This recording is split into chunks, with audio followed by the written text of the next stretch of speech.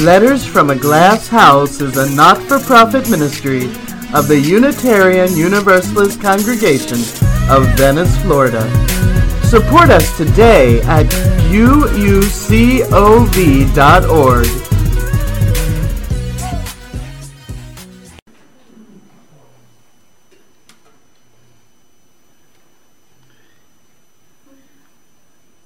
We all use the word hope for big things and for little. Oh, I'm going to have a grandbaby. I hope the baby's a girl. I hope it's healthy. I hope Billy asks me to the dance. I hope Margaret doesn't serve meatloaf again. Every day, people all over the world use that word. To cherish a desire with anticipation, that's hope. The feeling that what is wanted can be had, or that things will turn out for the best. If faith is that which you dare to believe can be true, then hope is indeed the anticipation that it will be true. They feed one another. They can't exist without one another. We talk a lot about how to find faith. We get bombarded with that from every Christian, Muslim, Jewish. Everybody wants to tell us how we can find some kind of faith. We don't get bombarded with how we find hope. Bill Schultz is past president of the UUA. He's also past president of Amnesty International. Very distinguished man, and if you want to know terror, take preaching class from him. Ask me how I know. He asked us as a group of seminarians a few years ago a question, and Bill, for those of you who've never seen him, is very dignified. Very distinguished silver hair, close-cut beard. And he has a wonderful, commanding voice. And he said to us, if I were to go, as I have so many times, to sit with those who have been tortured, who have seen the worst humanity has to offer, what source of hope could I give to them? In a world filled with despair, tell me why I should get up tomorrow morning, why they should get up tomorrow morning. Now you talk about a sense of perspective. Any smart aleck answer, any easy college answer went right out the window in the face of that question. But to answer the question, you have to look at how we learn to hope. A baby doesn't hope. A baby doesn't have much of a concept of anticipation, right? If you've ever played peekaboo with a little one, cover the eyes, the world disappears. When they take the covering away, it's like it's a miracle. What sorcery is this? It's all come back. They laugh and they clap and they want to do it over and over, and each time it's a miracle. Each time they are utterly amazed. In formal language, object permanence, they don't have it. When things go dark, they are gone. When they reappear, it's a miracle. They have no hope. They live in a world of amazement. But as human babies grow, the idea of desire or want takes root. And of course, a toddler's sense of the future is about 9 seconds long. That's all they can stand. They see mom or dad or an elder sibling with cookies. They want the cookies. They dance around. They have their hand out. Give me the cookies. They anticipate the cookie that they get every day when they get home from school. They learn that. They learn that cookies happen when they get off the school bus or when mom or dad brings them in. And because they learn to anticipate, they begin to have faith in the presence of the cookies. Because the cookies keep happening.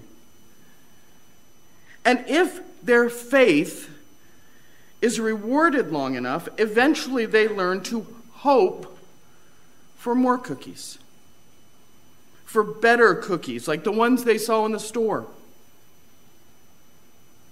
They no longer just want, they no longer just dare to believe. They've dared long enough, and it's happened over and over. They want something joyfully now. They have hope.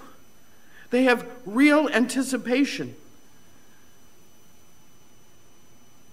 And if mom or dad or parent keeps buying the cookies, and the cookies keep coming, and sometimes they're really, really good ones, that child learns that hope is real, that it's safe to have hope, that it's reasonable and worthwhile. But what happens when something goes wrong? What happens when the cookies stop before a child dares to believe they will be there, and so there is no faith? Or if the child develops faith that there will be cookies and then they stop, well, hope fails. That metaphor works no matter what the age. But in a world where cynicism sometimes seems to be everywhere, where bad things happen, we can keep hope from failing.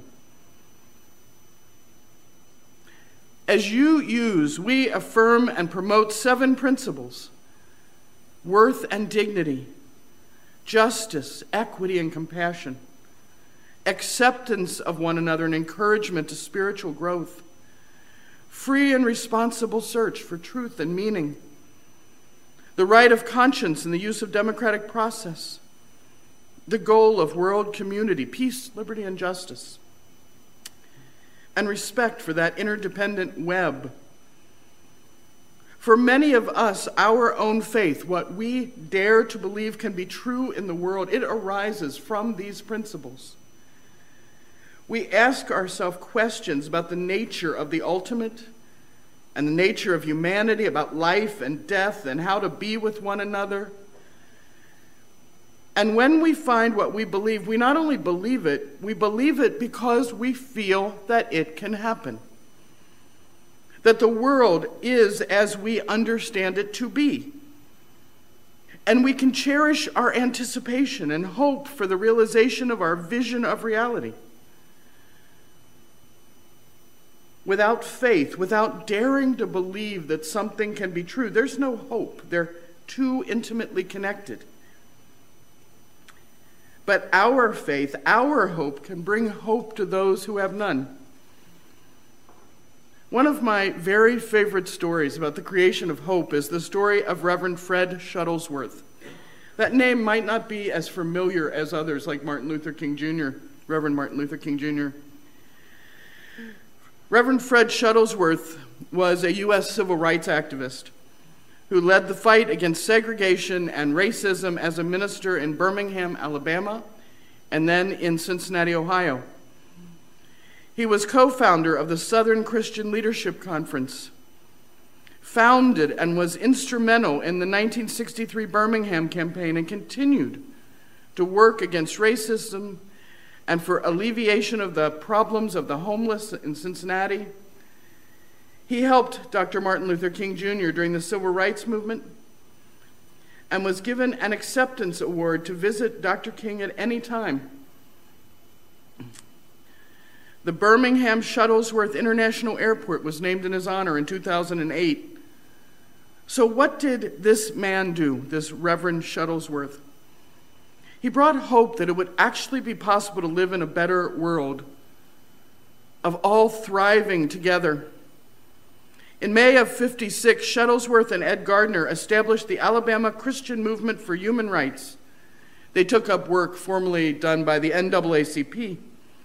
They wanted to work through education and protest and litigation to end racism. And for the first time, maybe, both black and white people believed it could be done, knowing that on December 26th of 1956, the group would try to challenge racism laws. Someone decided that they would tape 16 sticks of dynamite under his window on the night of December 12th. The house blew up. Dr. Freddie walked out of the rubble of the front door almost entirely unharmed. He ran into a police officer sent to see about the mess, and the officer was a member of the local Klan. He advised the Reverend, "If I were you, I'd get out of town as quick as I could," and Shuttlesworth told him to tell the Klan, "I'm not leaving, and I wasn't saved to run." He then held in his hands the hope of his community, not only faith that he would succeed, but real belief.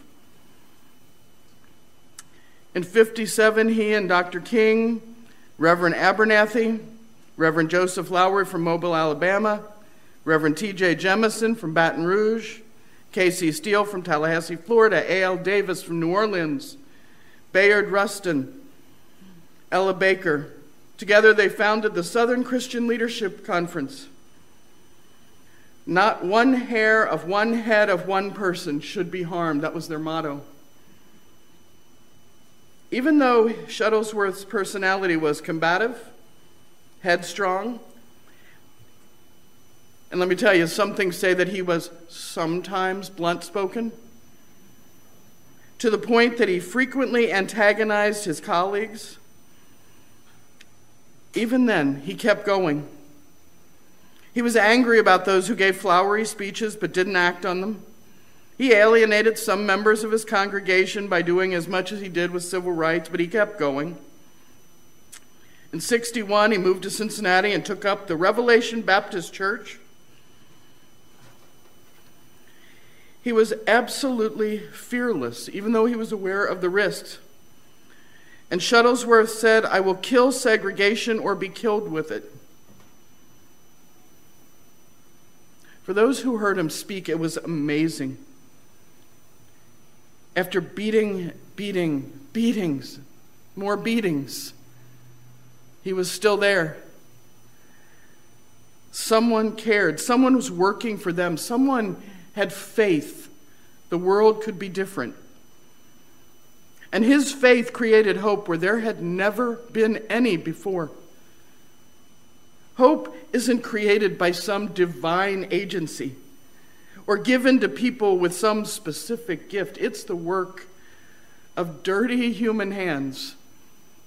It's the work of human hearts. It's active. It ebbs and flows. On March 19th of 2006, I was at the Greater New Light Baptist Church to hear Reverend Shuttlesworth preach his final sermon. He was a little man. He was stooped over, had to be helped onto the stage. But he was resplendent in a pale pink shirt and crisp pocket square, and the applause went on forever. Women in the congregation and some men too started to cry. After saying that he was never as good at religion as he could be, he gave an amazing sermon about the use of the human mind. He reminded his audience, you can't just unscrew a human mind and drop a new thought in.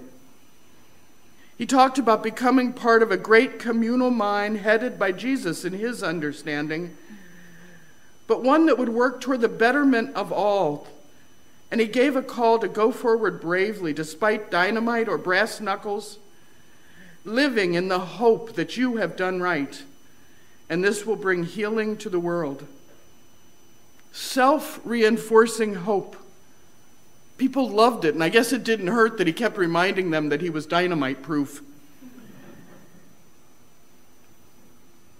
Bill Schultz asks a serious question. In a world filled with despair, tell me why I should get up tomorrow. Why should those who've suffered get up tomorrow? And I'll tell you the answer, or at least one answer.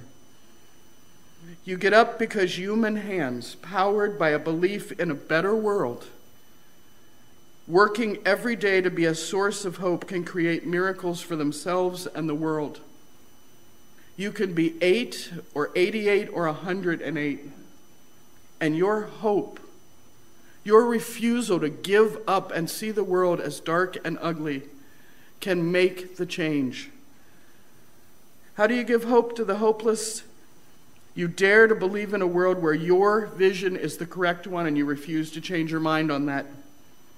Where failure is not an option and where hope never ends. Amen.